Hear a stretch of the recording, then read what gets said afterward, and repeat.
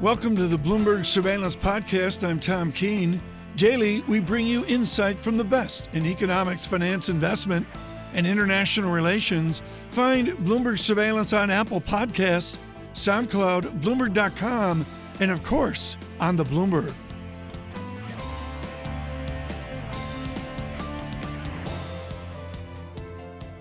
Tony Crescenzi, hoping we don't talk to him about Tesla. PIMCO's market strategist, and he joins us around a table.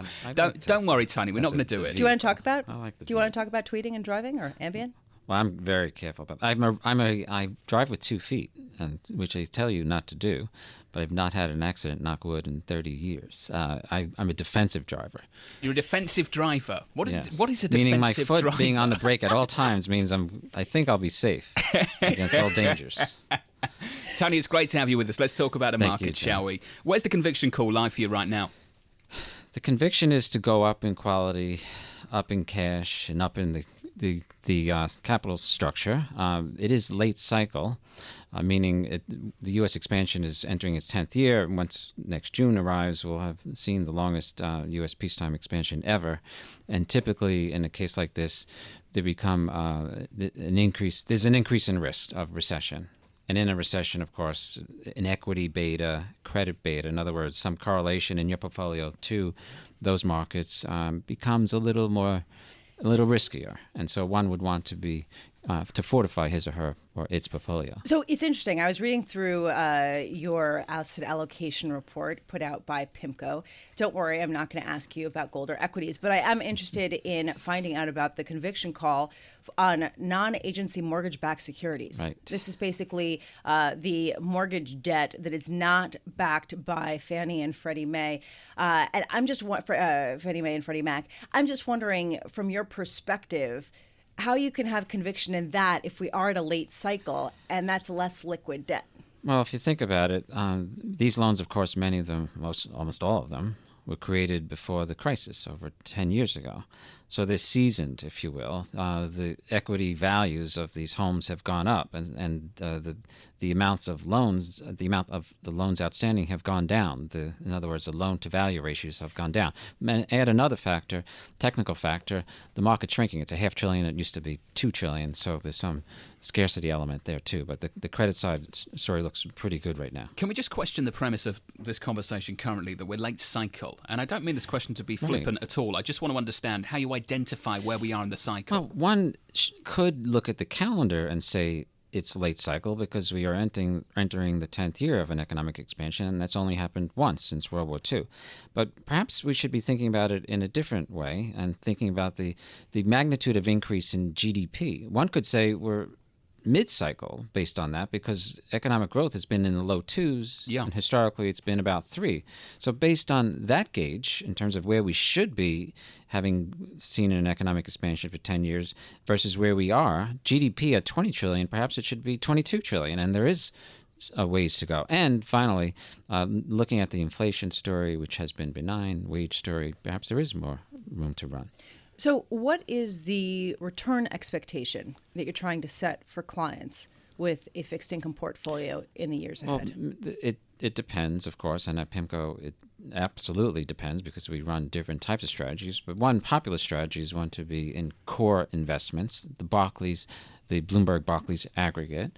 That's yielding today about 3.3%. Historically, managers such as PIMCO have been able to gain alpha or returns above the stated yield of up to 100 basis points. So one could argue then that for core investments in a fixed income portfolio, returns on a going forward basis, since starting yield is the most important determinant of future returns, potentially in the low 4s, which is not bad, or even mid 4s, not bad for a diversifier. And of course, where your returns are in other parts of the fixed income market depend on the volatility and the type of strategy you choose. Tony, has income become a much more important component of total return? It has, because right now it's not. The game is not as easy as it was post-crisis, believe it or not. Even though it was challenging back then, it was easy in the sense that if you simply had a beta or a connection to credit and equities, you won.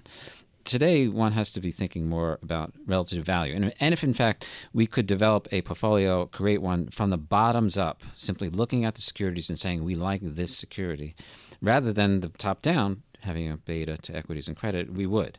So we're looking for securities, like Lisa mentioned, like non-agencies or bank capital securities or short-dated corporate bonds. You know, it's interesting. There's sort of a tension right now because on one hand, people are moving into less liquid securities that offer that income that John was talking about. On the other hand, a lot of people are plowing into private equity funds and venture capital. And I'm just wondering, at what point have we reached direct lending peak or, you know, too much of this that is destined for failure? Well, yesterday I was in Atlanta and it was at an alternative investments forum, and some very big players in the game were talking about that idea, and they all seem to be themselves cautious. And so the yellow flag's already gone up for the big players in the sphere. So it's not likely to get overly frothy. More than likely. And there is still vigor in the global economy, probably grow in the low sixes nominally, meaning real growth of 3.5 and inflation of 2.5. Yeah. Gives you 6. And that's good for real assets, which the PE climate and venture capital climate depends upon, the environment. Tony, just to wrap things up, it's really interesting to me, and I'm sure to our listeners, when we're talking about the confidence and the optimism in the American economy right now, just how defensive fixed income managers are becoming. Dan Iverson, CIO of your shop, interestingly turning cautious and defensive in the last couple of weeks. And Tony, I'm trying to reconcile that with the US economy that we see in front of our eyes right now.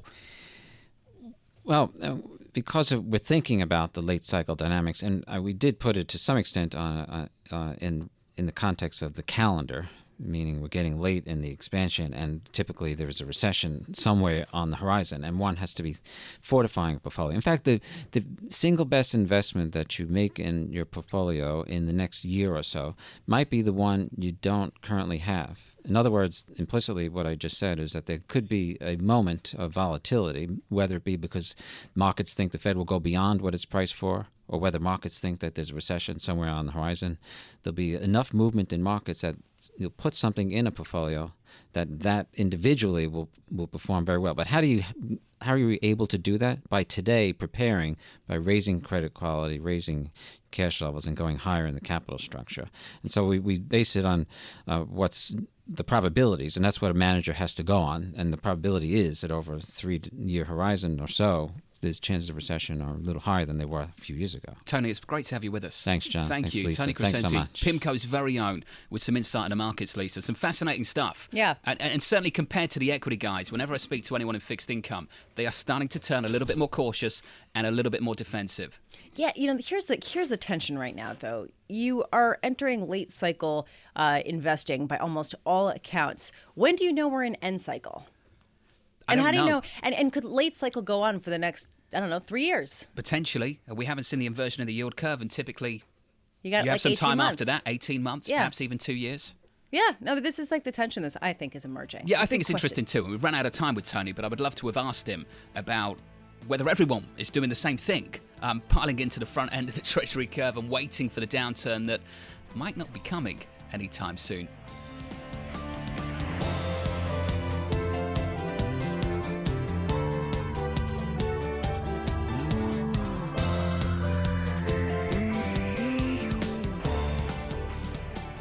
So the tweet coming from the President of the United States saying the following: in speaking with some of the world's top business leaders, I asked what is it that would make businesses, jobs, even better in the United States. Quote, stop quarterly reporting and go to a 6-month system, said one. That would allow greater flexibility and save money. I've asked the SEC to study. Bloomberg's markets correspondent, Romaine Bostick, running into the studio to talk to us about it. Romaine, your thoughts?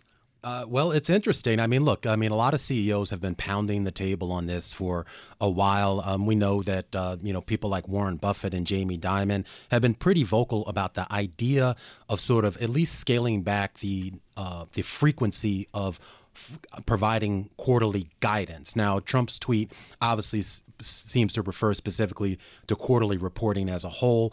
He might be conflating the two things. There is a compelling argument, though, that the forward guidance that companies feel compelled to give every quarter might not really reflect the true long-term strategy of the company, and it becomes a little bit of a distraction.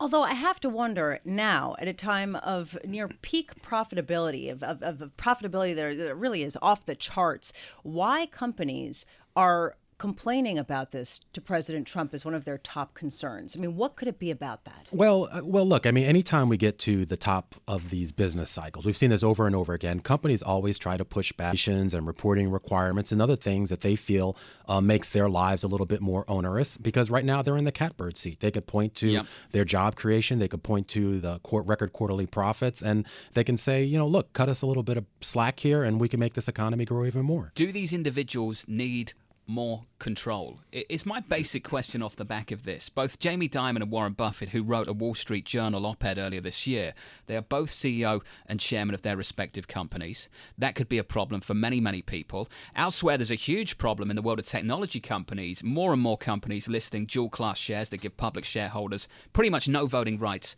whatsoever. Mark Zuckerberg, earlier this year, is a fantastic example, perhaps, of a leader with too much control. Yeah, and I mean, look, we've talked a lot about this idea that shareholder rights have really sort of been eroded over the past few years. And I mean, you were talking about Elon Musk earlier this morning. And you think that this isn't just about Elon Musk. This is about board independence and oversight. And so all of the things that investors depend on to sort of assess the health of a company, a lot of that is baked into this quarterly reporting cycle. It doesn't mean it doesn't have its flaws. Yeah. But there are so many investors across the board that depend on this, and analysts that cover this that depend on this. And to roll that back, you have to wonder what's going to replace that. We're just going to be in the dark for 6 months? Yeah. Romaine, is there a precedent for this from a place that has rolled it back? Well, you've seen this in Europe and particularly in the UK, which has sort of gone back and forth on this. And keep in mind, quite a few companies over there only report on a semi-annual basis, as well as in Asia. But I would also argue, though, too, that the companies over there tend to be a little bit different. I mean, you're talking about much more value-oriented companies that are in much more slower growth industries. But when you're talking about a market like the U.S. where you have so many hyper-growth companies, and to be kept in the dark for 5 or 6 months about what's going on there, I think it would just create an era of sort of wild speculation among investors. It would probably create more volatility. I'm not sure what would be healthy here for the market. The problem at the epicenter of all of this is short-termism. Short-termism is a problem. That's something we can all sit around this table and agree on. Where I kind of differ with the people that are kind of pushing this view to end quarterly earnings guidance is that the CEOs and chairmen of these companies have contributed to short-termism.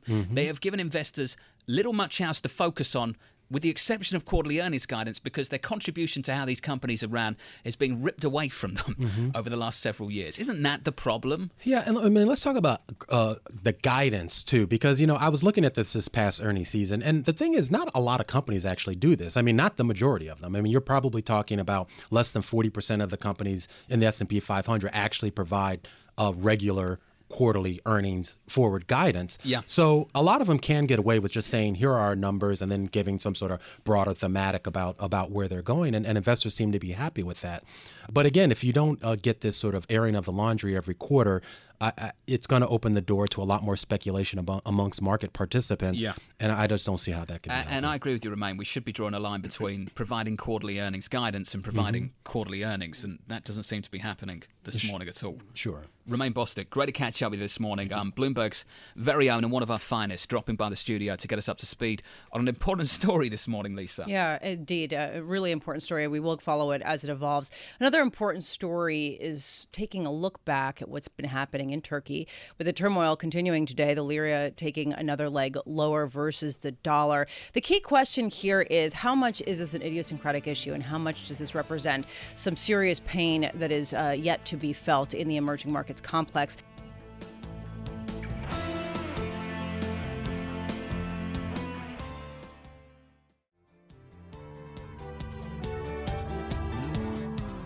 There's a question, especially as we talk about how the U.S. deficit is continuing to deepen and will probably expand by more than $1 trillion over the next decade. Where are the bond vigilantes? Here to talk with us about that is the person who coined the phrase himself, bond vigilantes, back in the 1980s, Dr. Ed Yardeni, president of Yardeni Research, who cut his teeth at a variety of places, including the Federal Reserve and Prudential Securities and Deutsche Bank. Where are they? Why are we not seeing yields go higher in U.S. debt markets given how much debt the U.S. is selling? Yeah, these days, if you want to find bond vigilantes, you probably have to go to Turkey or Italy to see how the financial markets are responding to policy mistakes. But here in the United States, you're absolutely right. Since the tax cuts at the end of last year and the spending increases at the beginning of this year, the outlook is for deficits to be $1 trillion a year over the next 10 years on average. So it's huge numbers.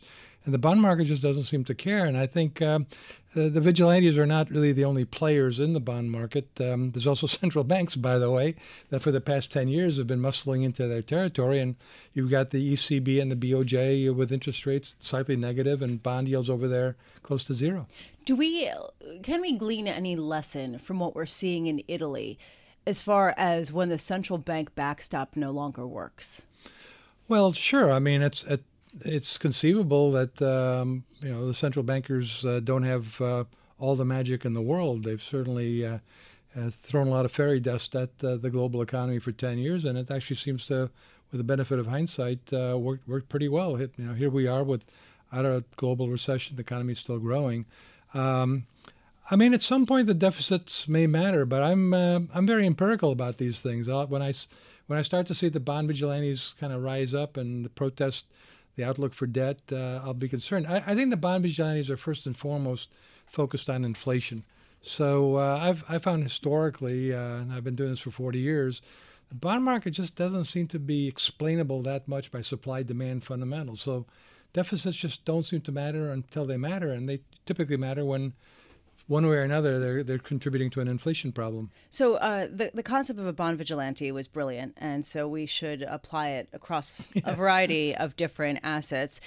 This morning, President Trump tweeted that the SEC should study allowing companies to report earnings on a half-year basis rather than a quarterly basis. And I'm wondering, are we going to see Dow vigilantes and S&P vigilantes kind of spring up in response to that and say, no way, we want the transparency? Well, I don't think you're going to see the stock market sell off on this proposal. And even if the SEC said, okay, you only have to report every 6 months, I don't think the stock market would sell off. I think investors, and particularly large institutional ones, said, it's nice that the regulators are saying you only have to do 6 months, but we really want it quarterly. We kind of got used to it. We expect it. And industry analysts are going to be pushing for continuation of quarterly estimates. Wait, hold on a second. You think that companies are going to say, you know what, we're fine with quarterly earnings? I think they are. Yeah. So then why are there big... They're going to say they're fine because the investors that they rely on are saying, we need those numbers. We want those numbers. We expect those numbers. We want a quarterly call, and we want that to continue. Is it significant that executives who are having dinner with President Trump are griping about this right now? Well, a lot of people have had dinner with President Trump, and I've had a lot of conversations that sometimes led to nothing more than dessert. Well, there you go. I mean, I think that there is a question, though. If this is on their wish list right now, does it say we're kind of at a peak in the power dynamic? You caught me flat-footed on this one. I mean, I just heard this news like 2 minutes ago, right, as you did. So now I'm saying I'm flabbergasted. I mean, partly because I've got a personal bias. I mean, I need these numbers to keep me busy. If I had to wait 6 months, the good news is I think analysts would continue to do what they do, which is give us their expectations, whether they get quarterly updates or not. And I'll be tracking those willy-nilly, as will investors. So let's talk about what you do, which is comb through the numbers and try to glean broader trends in some kind of direction. I'm trying to figure out, people are worried about peak profitability as we watch profit margins rise to a record. Do you get any sense that we are at that point, or do you think that this cycle has a lot more room to run than people Yeah, well, give it credit? This has been sort of an issue that's been bandied about recently. There's a lot of sometimes semantic inaccuracies here. What does that mean exactly? And I think that what's meant is what makes sense is that the year-over-year % change in earnings are peaking this year. And I mean, obviously, with a tax cut as large as we had at the end of last year, we're going to get earnings of about 20% on a year-over-year basis. That's not going to continue. They're going to settle down to the trend growth, assuming no recession, and that's be about 5 to 7%. So in terms of the growth rate, growth rate has peaked. I mean, it's not going to do double digits again next couple of years. But beyond that, there's no reason why the market can't continue to rise along with earnings. And if the market after this year goes up 5 to 7%, I don't have a problem with that. Well, one variable here is wages, right? Because we really haven't seen wages increase. And when I talk to a number of equity analysts, they say when we start seeing companies actually have to pay up to hire quality people, then that's going to cut into profit margins, reduce their attractiveness. But if they don't start paying people more, how long can the consumers keep spending? Yeah, I mean, you raise another very important question on this profitability issue, peak profitability. I mean, so we could talk about the year-over-year growth rate in earnings, and it's peaking this year, but it'll still grow next year. Again, assuming as I do, there'll be no recession. But you also raise the issue of the profit margin. And the profit margin, which bears have been saying has got to revert to the mean ever since the bull market started almost, that margin actually hit an all-time record high of 11% for the S&P 500 in the fourth quarter before the tax cut. And then the tax cut hits, and we're at 12%. So I think there's actually some room for the margin to give some back to fund maybe some wage increases, some more capital spending. But you know what? I mean, we've been waiting for Godot here for a long time in the labor market. Wage inflation just remains extremely quiescent. And I think it's because ever since the trauma of 2008, corporations have been focused on the profit margin. So given the fact that you seem really positive on markets, and given the fact that we talk with a lot of people who are starting to get cautious, I mean, think about PIMCO or think about a lot of the big asset managers, what's your best contrarian call here? Well, I guess that the U.S. stock market will continue to outperform on a relative basis all other stock markets around the world, major stock markets, and will do so even on an absolute basis. So, I mean, I've got 3,100 on the S&P 500 by the end of the year. I've been using that number since the beginning of the year. I felt like a genius in January, and then felt like a complete idiot what I'm going to do with myself when the market took a dive there in early February. But now I'm feeling semi-intelligent again. And, now I'm feeling like a genius again. Not a genius. I don't want to go that far. You know, you always have to be somewhat humble in this business. But, 3,100 by year end or sooner, I've been very optimistic on earnings. It wasn't hard to do with a tax cut. But they're coming even stronger than I'd anticipated. What about people, sort of the consensus call right now is that we're going to see a downturn within the next probably in 18 months to 2 years. Do you disagree? For the economy? Yeah. I don't know what they know that, that I've been missing here. I mean, I follow all the same data that they do. I don't think, I think, there's suddenly I'm getting a lot of questions about, is this about to become the longest bull market? And if it is, it's because it's discounting the fact that this will probably be the longest expansion next July. And I don't know that, I don't see the excesses. Busts are caused by booms, and I don't see that we got an inflationary boom problem right now. Well, there you have it. A note of optimism ahead of a softer open this morning from Dr. Ed Yardeni. Thank you so much for being with me this morning. Thank you. A lot of fun. Thanks very much. Dr. Ed Yardeni is president of Yardeni Research, and he is a longtime market analyst, very respected, cutting his teeth at the Federal Reserve as well as Prudential Securities and Deutsche Bank and Oak Associates.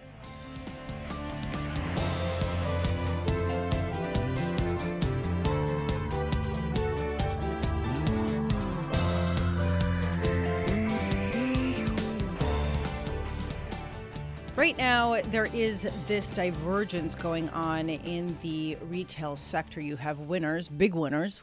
I'm thinking Walmart. And you have big losers that have been losers for a long time but are losing even more, the JC Penneys and Searses of the world. Joining us now, I'm pleased to say, is Dana Telsey, Chief Executive and Chief Research Officer of Telsey Advisory Group.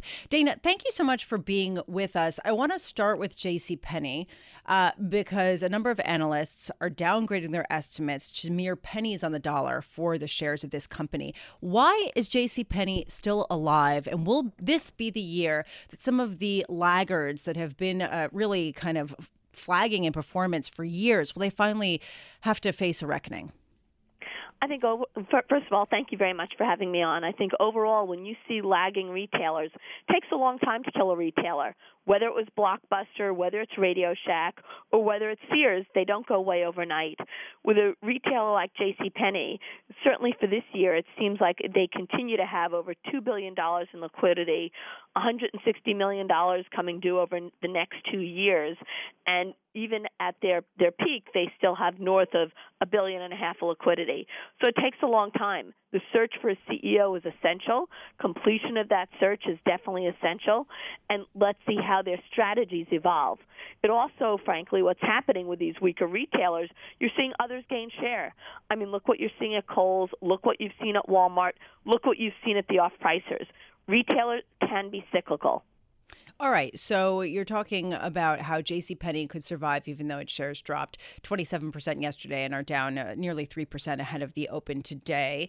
I'm wondering, going forward, if you think that any of the sort of beaten up retailers are more attractive than they look to investors currently. I think one of the ones that's interesting, I think you have Gap out there, and keep in mind 46% of Gap's business is Old Navy, which has been strong. You have the Athleta business, which is growing. You have the Gap brand, which they're addressing the issues. We know what the issues are, and typically when that stock hits near 30, it always is attractive, and it has that ability to move upward to 39. The other one that's been beaten up recently that we think is very attractive is Children's Place. They have a dominant place in the market. They're gaining share. They have done a very good job at inventory planning and allocation, and sell through, whether it's online, whether it's in stores, whether it's through Amazon. Their model is very compelling. I have to confess something, that I shopped at Children's Place for my children. And the one nice thing is it's not super expensive, and they have staples. And that sounds really obvious, but it's actually really hard to find. I'm looking right now at shares of Children's Place at about $130 a share. Where do you see them going? I mean, I think there's no reason why Children's Place isn't going to move higher to at least 150, 160 and higher. I think the opportunity over time for them to be able to gain share is significant. And I mean, I think it's a $165 stock over the next 2 years or so. Interesting. What about L Brands, Victoria's Secret's parent company? They've been really beaten up this year. Do you see upside there, or is that a completely different story? I think they're working on the Victoria's Secret business to update and enhance the product offering, update and enhance the brand messaging. They have a significant share in the intimates business. The intimates category is very compelling, and the combination of Bath & Body Works and Victoria's Secret, frankly, allows them to continue to navigate. We do need to see consistency, stability, and an uptick in the Victoria's Secret brand. I think the management team is working very hard to make that happen. Yeah, L Brands is down 45% so far year to date. I am wondering, though, it wasn't so long ago, I believe maybe even just a year ago, that people were warning of the retail apocalypse that was coming to us, to a theater near you, and it has yet to materialize. And now people are talking about the resurgence of even department stores. I mean, Macy's has seen an incredible run, even with their recent decline after earnings. But I'm just wondering, what did people get wrong? Why are retailers doing so much better than so many people had expected? I think there's two things that's happening. The strength of the consumer is compelling, and it's not just the consumer, and it's consumers of all ages, frankly, and all income levels in terms of what we've been seeing out there lately. Take a look at the unemployment rate, which has been so low. Look at disposable income, which has been growing. Disposable income, wage increases, couple that with product innovation and newness that's out there that's driving demand. We haven't had an apparel cycle in a long time, and one of the things we're seeing out there, marry it with the government numbers. All of a sudden, you're seeing personal consumption expenditure trends. Second quarter, clothing and footwear spending grew by 4.1%. That's up from 2.7% in the first quarter. And even take a look at clothing and accessory stores. They're up in the second quarter around 7.3%, outpacing overall retail sales. There's product out there. It's in demand at compelling prices. And you're marrying that with the ability to buy that in different channels, both online and in physical stores, with inventory levels that are clean, so it's driving more full-price selling. We have a season that's coming up that should be exciting. Really, really interesting, especially given some of the pessimism that's been baked into the death of brick and mortar that just really has not happened to the extent that so many people had expected. Dana Telsey, thank you so much for being with us. Dana Telsey is Chief Executive Officer and Chief Research Officer of Telsey Advisory Group. Thanks for listening to the Bloomberg Surveillance Podcast. Subscribe and listen to interviews on Apple Podcasts, SoundCloud, or whichever podcast platform you prefer. I'm on Twitter at Tom Keene. Before the podcast, you can always catch us worldwide on Bloomberg Radio.